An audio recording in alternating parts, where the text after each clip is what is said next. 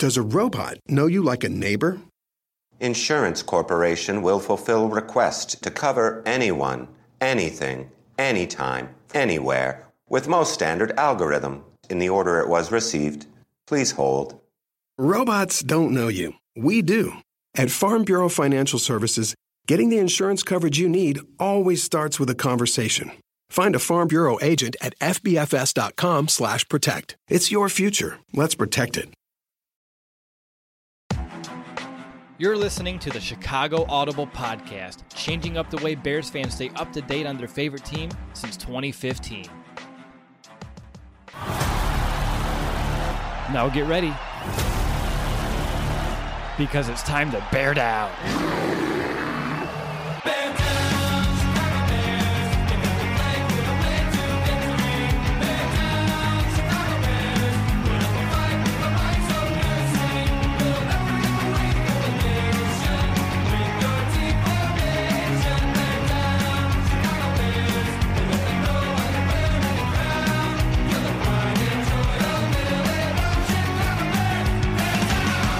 Welcome back, Bears fans, to another episode of the Chicago Audible, and welcome to the first part of our Wildcard weekend preview as our Chicago Bears will look on to take on the New Orleans Saints on Sunday afternoon. I'm Miroslav DeWitt, and I'm looking forward to this revisiting of the Saints because, of course, we've already met them just a couple months ago, and to help us learn more about what's going on down in New Orleans, I'm bringing back on the man, the myth, the legend, Ross Jackson, who you may remember, he's the editor over at the Canal Street Chronicles. That is the Saints SB Nation website. And he's also the host of Locked On Saints. Ross, how have you been, man? Hey, man, doing very well. Glad to be back with you, and good to see you again, buddy. How you been? I've been doing all right. Obviously, we both had some interesting second halves to our seasons. The Bears going a little back and forth. We had a pretty dark stretch, kind of came to life late. We'll see what happens this week. And then for you, I know you guys been dealing with some injuries. We'll get some updates on that throughout, but that defense has been a whole different animal since the last time we spoke, and that's exactly where I want to begin our conversation. Yeah, absolutely. I mean, look, this defense has had its moments, right? It's had its ups and downs throughout the season. They started off being one of the teams in the NFL allowing the most points scored per game, but still being pretty steady when it came to the yardage game. But a lot of that had to do with penalties and red zone defense and things like that. So the yardage didn't necessarily tell the full story where they were struggling on defense here over the last few weeks. You look at the first 7 games, the first 8 weeks, the Saints ended up allowing 29.2 points per game. Now, over the last 9 games, we've only allowed 15.2 points per game. So they're in a much better situation now, wrapping up the season as one of the top 5 scoring defenses and top 5 across multiple categories as well. And again, there's been some hot and cold there. Takeaways, things like that have varied at certain times, but certainly they have built up a lot of confidence going into the playoffs, I'll say. Okay, so since the last time we played you guys, I see 20 takeaways from that defense. That's scary.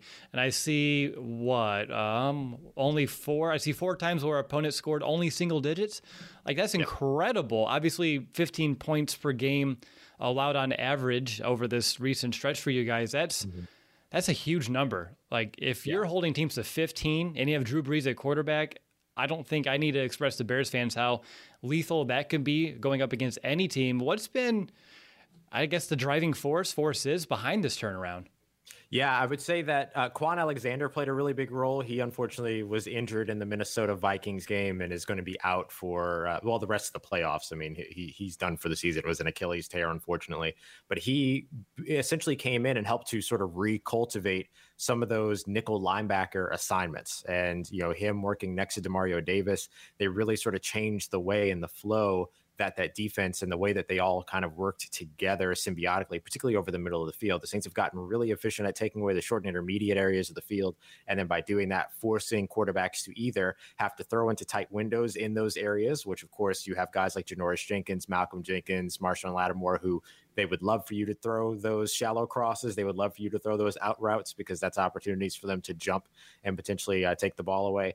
Or you have to you end up forcing those quarterbacks to sit back, hold on to the ball and wait for the deeper route concepts to develop. But they've done a really good job at shoring up the backside, of course, with Marcus Williams, who has been playing really, really well. He's been injured over the past couple of weeks, and he would definitely be somebody to watch on the injury report this week heading into this first wildcard round. And on top of that, this defense, I'm sorry, it just really fascinates me, the type of turnaround that they've had. Entering the previous matchup, you and I discussed, they had the 4th worst defense on third down. Now they finished the NFL as ranked the 9th defense on third down. So in order to go from the 4th worst to the 9th best, you almost have to be the best third down defense in order to kind of make that leap. What's been behind that? Obviously, you may have hit on a few of those right now, but is there anything else that's been... Finally, a bed that senses snoring and automatically responds. Meet the Ergo Smart Base from Tempur-Pedic, our first system that detects snoring, then automatically adjusts by raising the bed. Get your best sleep all night, every night. For a limited time, save up to $500 on select adjustable mattress sets and experience the deep, undisturbed sleep of Tempur-Pedic. Get full offer details at TempurPedic.com. And allowing the defense to get off the field on third down better than early on this season? Yeah, I mean, I think having a 13.5 sack edge rusher certainly helps, right? In terms of just even just beyond not even actually getting after the quarterback, but knowing that that defender is there for a quarterback on a third down.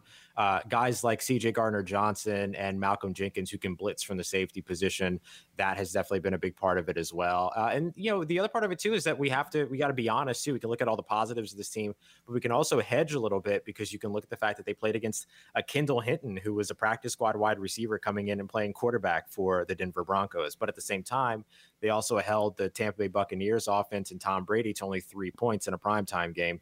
And you saw them do a really good job against Patrick Mahomes, allowing only a 55% completion percentage. You saw them struggle a little bit against Kirk Cousins. So there have been some of these ups and downs. They are a very highly variant team. For most of the season, they've been at the top of the league in terms of DVOA per Football Outsiders, but have been toward the bottom of the league in terms of variance. And so on a game-to-game basis, you can sort of see a different New Orleans Saints team sometimes, particularly on the defensive side. So there are some additional realities to it in terms of level of competition, but nonetheless, their production on the field, you can only really hedge it so much.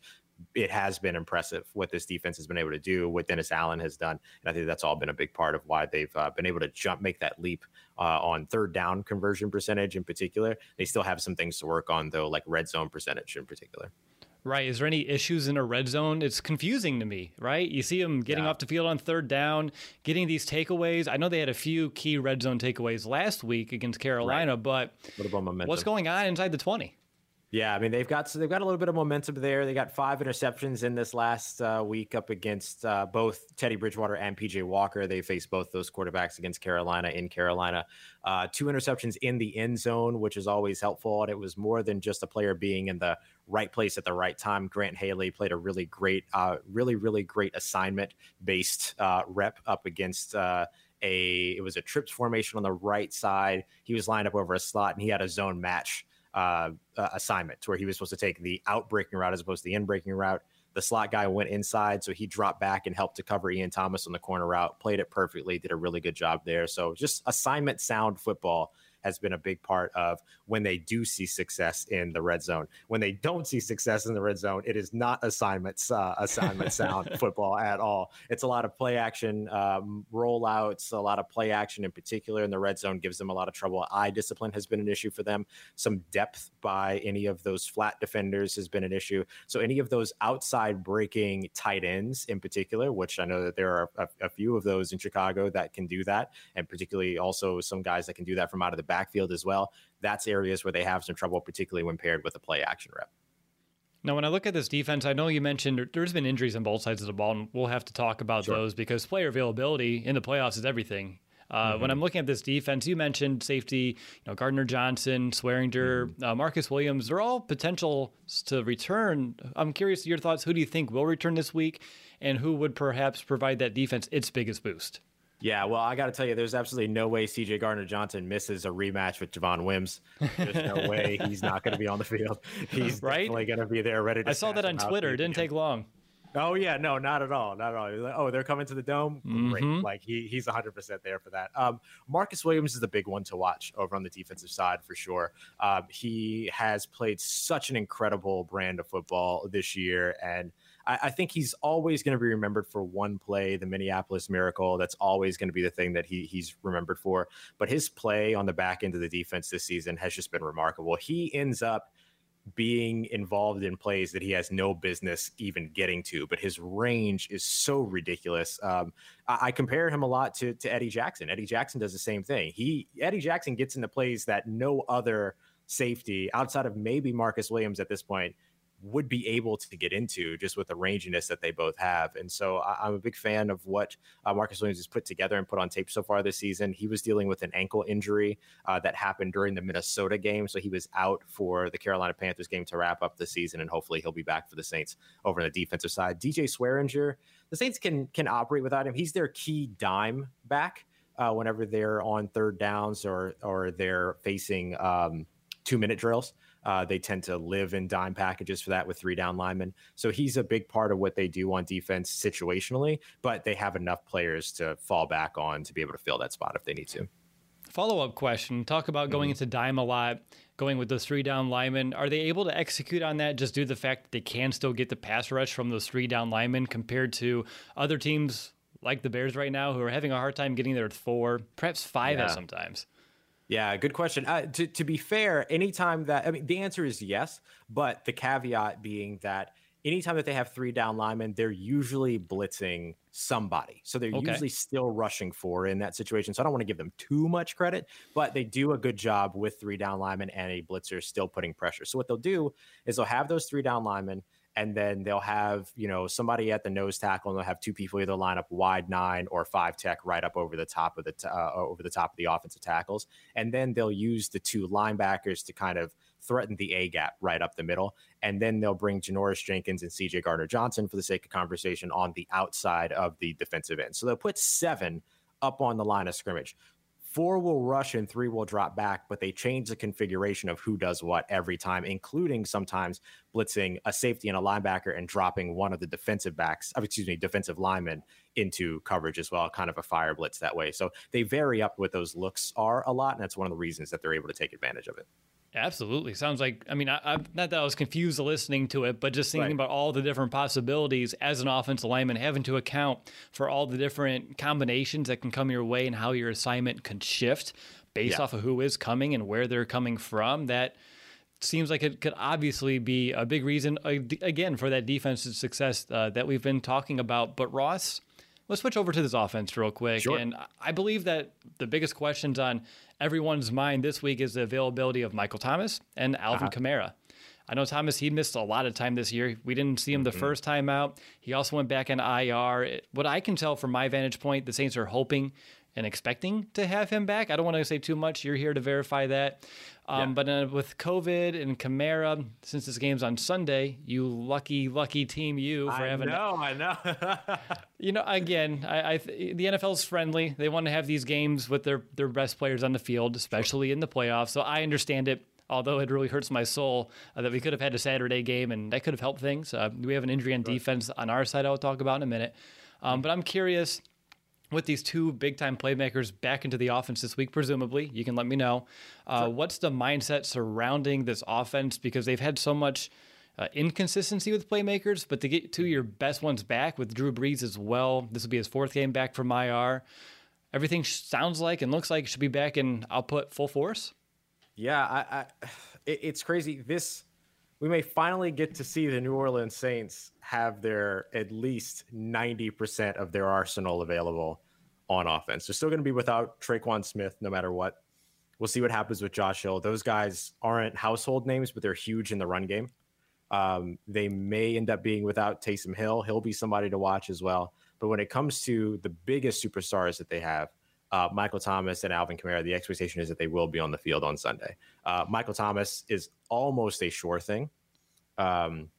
He's somebody that, they put on injured reserve with 3 games left in the season, specifically with the intent to bring him back for the wildcard round if they played, or whenever they did play, whatever their first playoff game was going to be. And then Alvin Kamara, who missed last week with the COVID diagnosis, at this point has not exhibited any symptoms at all, meaning that he should indeed be available to them on Sunday as expected. However, he'll have to play without practice. And look, if there's, a couple of guys that can come in and just be a part of this team and do what they need to do without practice, it's Alvin Kamara and it's Michael Thomas, who are just as important to this offense as Drew Brees is, I would say. But this would be the first time that we have seen Drew Brees and Michael Thomas together since they've only played 10 quarters together over the course of the entire 17-week season. So they haven't been on the field a ton together. So there's going to be some potential communication things that need to get worked out, all that. So the quicker they can iron that out, the better. So at least they'll have practice. Alvin Kamara is expected to be there, but the team will have to make a decision about how they feel with him going out there without any practice. But I imagine if he's available, you play him. Right. I don't know, with some of his caliber, he gets to be a part of all the Zoom meetings, so he knows the game plan, he knows what he's doing, and he's just someone, you put the ball in his hand and you just let him go to work. So that's fair. Like the moment that the ball is in his hands, what the play was no longer matters. Like, exactly. He's just creating at that point. So I'm worried. You shouldn't be when it comes to that one. With Michael Thomas and Drew Brees, that's a really interesting point, the 10 quarters. Do you have any fears about lack of chemistry, anything of that nature? Obviously, practice is different than games, but with their long-standing history. Finally, a bed that senses snoring and automatically responds. Meet the Ergo Smart Base from Tempur-Pedic, our first system that detects snoring, then automatically adjusts by raising the bed. Get your best sleep all night, every night. For a limited time, save up to $500 on select adjustable mattress sets and experience the deep, undisturbed sleep of Tempur-Pedic. Get full offer details at TempurPedic.com. I wouldn't expect it to be much of a factor.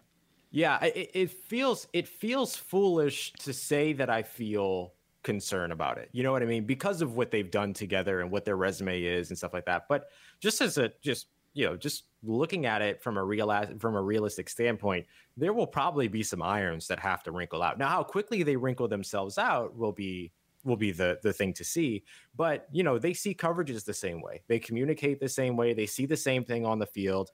As long as that type of chemistry and connection continues to happen to where, all right, they're in cover 3, which means you're running this route. And because Drew Brees doesn't throw to receivers, he throws to spots on the field. Yes. It's one of the reasons why he doesn't throw as many interceptions, because of the fact that he's not trying to, shoehorn things in or throw in tight windows and things like that. He's throwing to areas of the field that he knows are going to be open. So it's up to the receivers to be on the same page. You've seen some inconsistency in that with, say, Jared Cook, for instance, where one's expecting one thing while the other does another.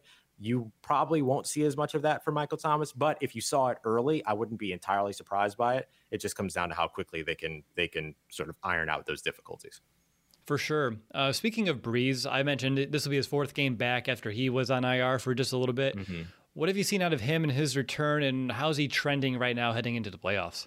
He's been an interesting watch. I don't know how they augmented him during those 4 weeks off. I don't know what they installed in his arm or whatever, but all of a sudden he is incredibly aggressive, and he's taken some shots downfield. He had a 50 plus air yard completion, not from the line of scrimmage, but from the point that he threw it up against Kansas City in his first game back. Up against Minnesota, he completed more passes and attempted more passes 11 to 20 yards down the field than he did within 10 yards down the field for the first time in like 2 seasons. And so it was a really, really kind of interesting thing to see him come back and just immediately kind of be this aggressor. They're running a lot more play action with him than they usually do. So there's some of the Taysom Hill reps over the 4 games that Taysom Hill played. Some of that has informed what this offense looks like now with Drew Brees under center, with the ability to, a different type of decision maker, a quicker processor, all of those things. Just simply, when you play 20 years of NFL versus 4 games of NFL at quarterback, you can do those things. Right. So he's been really aggressive since coming back, and I think it's a welcome sight. Good. Again, keep loving it. Love hearing it. Not so much, but on top of that, you talked about Hill. How big of a loss would it be if he can't play for you guys? He had a touchdown against us, a receiving one. Feels like some of those X-factor type of players do give this Bears defense some fits. I'm just curious from your vantage point. Obviously, when you have a season without Drew Brees for a while, Michael Thomas for a while, last week, whatever the heck happened with your backfield for a while, just due to with the COVID and the tracing, feels like this team is built to overcome being out without any player. Yeah, I have strongly regarded this team as the deepest in the NFL and the most complete in the NFL, which doesn't always translate to wins, but their ability to go out there and mesh with one another with players that have never seen the field before. Grant Haley going out there and getting an interception in his first career game a day after being called up from the practice squad, running zone match assignments perfectly. Like that, all of that is a testament to the coaching staff for the Saints. And the coaching staff for the Saints, particularly on the offensive side, loves to be able to, introduce Taysom Hill at any point that they can, whether it's a third down in the red zone or whatever, particularly close to the 50-yard line to where they could potentially take a shot downfield with him. His 4 games as a quarterback can make him even more dangerous because there's not as much of a foregone conclusion about him as a runner with the ball in his hands at quarterback. So all of that certainly helps. If they don't have him, it's a pretty big deal. I mean, I don't want to sugarcoat it. I mean, can they still produce without him? Sure. Yeah. I mean, you have guys like Adam Troutman, who came on as sort of this unexpected rookie tight end blocker. And as you know, tight end is a tough position to translate quickly in the NFL. And he's done a very good job doing that. If they got Josh Hill back but didn't have Taysom Hill, that would certainly help as somebody that can be in the backfield. Getting Michael Burton back definitely helps with that, the fullback. So yeah, we know all him. Of that. Yep. Yeah. I'm a huge fan of Michael Burton, man. And great guy. I love the way. Yeah. He's a really good dude. And so all of that certainly helps. But just in terms of that's a whole section of the playbook that you lose if you don't have Taysom Hill in the game. So, I mean, it has an effect. Can they supplement it? Yes, absolutely. Like they can work without Taysom Hill as their tight end 3 or tight end 2, but it's still like that's a huge portion of that playbook all of a sudden gone. Yeah, it does take away some of the wrinkles and some of that element of the unknown. But also not having him, I think, creates a lot of unknown for the Bears too, in terms of if you wanted to give some other players some different types of looks. I think it could be a weird benefit if that makes sense. Ross, one player I haven't heard you mention, which kind of surprised me. We didn't have him in the last game either, but he's here. Emmanuel Sanders. He's having about 74 yards receiving per game since Breeze's return. Michael Thomas's return should help him get better with looks and coverage. What have you seen out of him lately, and do you have any, expectations for him this week? Yeah, I mean, I think he has to be a big part of the game plan again, just like he was last week against Carolina. He's been a huge piece since Drew Brees came back. I mean, he was big before that, obviously, but in particular over the last quarter of the season, he's been somebody that Drew Brees has relied on, has trusted. They force-fed him in the last game against Carolina because they were trying to get him his $500,000 bonus. He was 8 catches away. And so everybody knew, let's get Emmanuel Sanders his catches. So that's what it was. They did that. Yeah, so there was a lot of that went on. But still, that chemistry and that trust is absolutely there. And it opens up having Michael Thomas there because Michael Thomas is going to shade a lot of coverage. It's going to cause defenses to shade a lot of coverage his way. And you've seen players like Traquan Smith, for instance, be able to take advantage of that. I think that Emmanuel Sanders should be able to do the exact same. And Emmanuel Sanders, of course, was the target of the big 51-yard pass down the field by Drew Brees in the Kansas City game. The reason why I bring that up is not because as to say, hey, he's going to be this deep shot machine the entire time, but that entire play came down to Drew Brees and Emmanuel Sanders being on the same page because they were able to quick snap Kansas City, get them off access on defense. And Emmanuel Sanders knew, I just need to run down the field and Drew's going to find me. And being on the same page like that, having that communication, if there's any struggles with Drew Brees and Michael Thomas, having that communication with Emmanuel Sanders helps to alleviate some of that. It sure does. Now, my biggest concern heading into this game, I have a few, but my biggest one is right now the availability of Roquan Smith. He did hurt his elbow in the previous game. We're unsure if he can give it a go this week and really the extent of this injury just yet. And when I look at the previous matchup, I know Kamara, he had 170 total yards in that matchup, and that was with Roquan. And now without him, I mean, that puts a huge hole in that defense, and I don't think you have the speed to even match up with number 41 for the Saints. And on top of that, too, I don't know if you've seen what Green Bay was able to do this defense and how they exploited the coverage and things of that nature. Yeah. But from your perspective, if Roquan's out with Drew Brees under center, does that allow them to have the whole playbook wide open, almost display their game to see if the Bears can stop it? Because that's what I would do. Yeah, it certainly plays to their advantage. It certainly plays to the Saints' advantage because the Saints are going to want to attack over the middle of the field. They're going to want to attack, death by paper cuts type of stuff over the middle of the field, as well as short and intermediate. Like they want to be able to live there, and not having Roquan Smith on the field, who I believe deserves more conversation as one of the absolute best linebackers in the NFL, if not the best. I love his game. I love what he does. He has been extraordinarily consistent. And he's an eraser for guys like Alvin Kamara. Maybe not Alvin Kamara, but for guys like Alvin Kamara. Right. And so if he's on the field, it definitely, takes away some of those options over the middle. But if he's not there, then it allows the Saints to really play to their strengths in the passing game in particular. Let's put the shoe on the other foot. What's your biggest concern heading into this game? Biggest concern for me is just going to be the offensive line for the Saints matching up against Chicago's defensive line. I don't think that that's ever not going to be a concern. They handled themselves pretty well the last time these two teams played, but for the most part, we've seen some ups and downs and inconsistencies along the Saints offensive line. They're playing incredible right now, but at what point does the bottom fall out, if at all? Can they maintain that level of production? Those are the questions that I have about the Saints coming into this one. They need to be able to win on that offensive line, and they need to be able to, over on the defensive side, and I talked about this in the last matchup against Chicago, and the Saints, of course, went on and did exactly what I had hoped that they wouldn't do, which is that they granted Green Bay a passing offense. They were able to attack down the field. Nick Foles was able to dice them up in certain areas of the field and everything. And there was a lot of trouble for the Saints in the passing defense in particular. They have had moments to where, like the first 7 or so games of the season, they only had 4 interceptions. Then they went over the course of 4 games to get 9 interceptions. Then they went 4 more games with 0 interceptions, and they finished up the season with 5 in a single game. So can they continue that momentum, right, moving forward here into the playoffs, or do we see another one of those kind of lulls in the defense? And if that's the case, it could potentially make it a little bit more troublesome than it needs to be. Would you rather face Trubisky or Foles? I think I'd rather face Trubisky. If I'm being completely honest, if you look at his passing chart from last week, it was, I'm sure you've seen it. I mean, it was the one deep pass, and then it was like, however many passes all right around the line of scrimmage.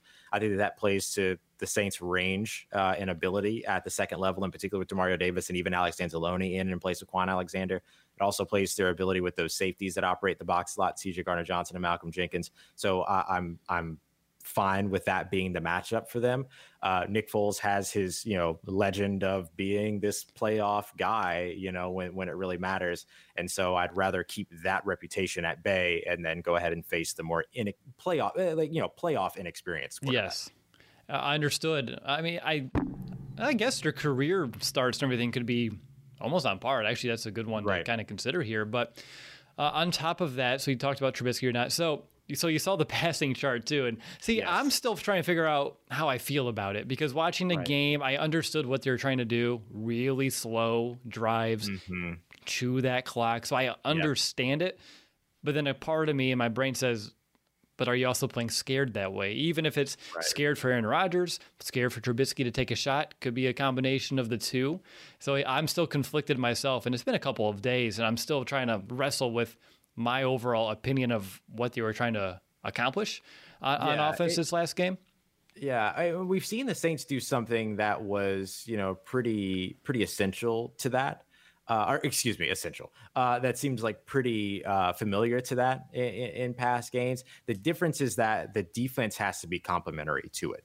Right? Like if that's the idea that you're going to go out there and you're going to hold on to the ball and you're going to chew those up and you're going to take a couple of, 5-play drives, but if you can take a couple minutes off with each of those and you're okay with that and play close to the line of scrimmage, the defense has to be able to make stops and has to be able to get you the ball back as well. And we saw the Saints do things like that up against Green Bay, up against the Las Vegas Raiders, and lose both of those games, right? Because the defense wasn't able to hold up its end of the bargain. So it has to be a complementary football conversation. And so that's my thing is, can the Saints defense not grant that offense to them? And then can the Saints offense take advantage of a defense that's going to be looking to try to get the ball back into the hands of an offense that wants to play ball control? Good stuff there, Ross. I'm curious about your thoughts on Will Lutz. Seems like he's on a weird struggle bus. Is that something that we should buy into, or is this real? I don't know. I mean, it's strange, right? Because in the same game, he missed the extra point, but then, and this is after a couple of other misses over the course of the last few weeks and things like that. So it's been really uncharacteristic football when it comes to Will Lutz, particularly going back to as early as the Philadelphia game where he missed a pair. One of them 57 yards away, but one of them that essentially helped to create the difference in the game earlier on in the first half, I believe. And so I think there's concern in terms of like, you don't want to see that happen again. But am I fearful that it will continue? Not so much. I think being in a dome helps. I think that this being the first time these two teams meet in seemingly ages in the Mercedes-Benz Superdome since the white shoe incident. This is the first time these two teams will meet in the playoffs in the Superdome as well, and at home for the Saints. So, I give the benefit of the doubt to Will Lutz based on his overarching career track record, but certainly there have been some concerning visuals of him over the past few games. Okay, obviously different fan bases remember different games for different reasons. What is the white shoe incident? The white shoe incident was the blocked field goal that that was a Denver Broncos game. That wasn't even a Chicago. The wrong Bears blue game. and orange, man. Yeah, wrong blue and orange. Wrong blue and orange. My apologies. The last time I remember the Bears playing in the Dome was the game where our tight end at the time, Zach Miller, had that very bad leg injury that he had Yeah, that's the last memory I have. Obviously, Bears fans have really good memories of that stadium going way back to 1985, but it's been... Now I feel remarkably insensitive for calling it the white shoe incident. That's why I thought. I was like, was he wearing white shoes? I was like, what? Ross, you're a good guy, so I know that wasn't the case, but I was like, let's clarify this. Wrong blue and orange, man. All right. Is there anything else about the Saints and what's been changing over there since the last time that we faced you that Bears fans should know about that maybe we haven't discussed? Not necessarily. I mean, look, I think that the Saints are going to come in with a similar game plan. If Alvin Kamara is there and able to play, they're going to feed him. If he's not, then it'll be another Latavius Murray game like we saw in 2019 during the regular season, to where they'll try to feed him. I don't know that the Saints will play as conservative at home in terms of trying to control the game clock. I think that they may be a little bit more aggressive, especially if Roquan Smith isn't available, which is going to be a huge factor for both of these teams in terms of how they approach this game.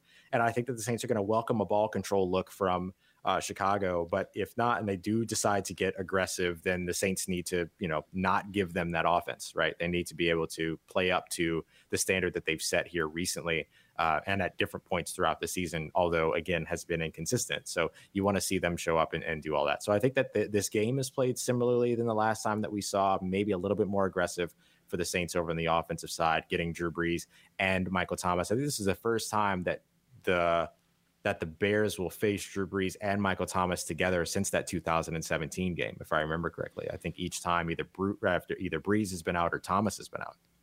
I think so too. Oh, haven't we been? I guess now it makes sense why you're going to get all the breaks now in terms of our availability. We've had our chances with the Saints, and now it's your turn. We've punched our card. Yep, That's right. Exactly. All right, I just got my last question. It's a two-parter. Yep. You know it. You've been here before. Why did the Saints win on Sunday? Yeah, so the Saints win on Sunday by remaining aggressive, and they win because they're able to make good on that. They're able to find different ways to spread the ball around, get a bunch of players involved over on the offensive side, as opposed to the offense, funneling through one specific player. And if it does funnel through one specific player, then it's because Alvin Kamara scores 6 touchdowns again. And then, of course, the flip side, how can the Bears pull? I think the biggest egregious loss I've seen for you guys recently would be the Eagles. So how can the Bears pull Philadelphia, do a Philly special here, and find themselves victorious moving into the divisional round? Yeah, hit Drew Brees and take advantage of eye discipline issues over on the Saints defensive side. I mean, use Trubisky's mobility, use misdirection, use anything, play action, boot action, all of that to be able to take advantage of that, and utilize a lot of motion before the snap to try to confuse the Saints defense in terms of what they're looking at pre-snap and then what they're delivered post-snap. All right, that's all I got for you, man. Thank you so much for hopping on, Ross Jackson. You want to let people know how to follow you this week as well? I know you let people know before, but we got to let people know again if they want to keep up on all things Saints heading into this game. I know I will be. I'm sure our listeners want to as well. So how can people find you to keep up? Yeah, absolutely. I appreciate it, man. As always, a pleasure to be here with you. Always a blast. And I love the work that y'all are doing. So I'm just glad to be able to be a part of it.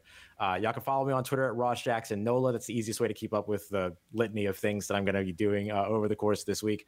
We got a lot coming out over at CanalStreetChronicles.com and, of course, on the podcast, which is daily every Monday through Friday, Locked on Saints. You can find that wherever you get your podcast. After everything we discussed, the one phrase that's in my head is death by paper cuts. I've never heard it, and I wrote it down. And I'm going to remember that one. It's really neat. So thank you for adding more phrases to my vocabulary as well. Anytime. It's my absolute pleasure. I love a good lexicon. Right, there we go. Up next will be Nick and I's official game preview, where we share our key stats, matchups, X factors, and more, including our playoff predictions. And make sure to rate, review our show on Apple Podcasts. That way we can help spread the word about our show, reach more Bears fans just like you.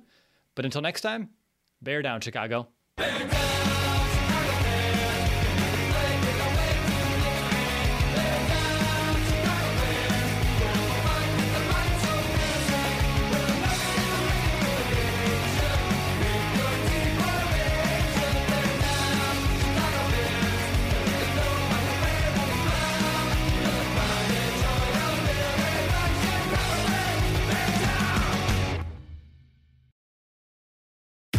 Finally, a bed that senses snoring and automatically responds.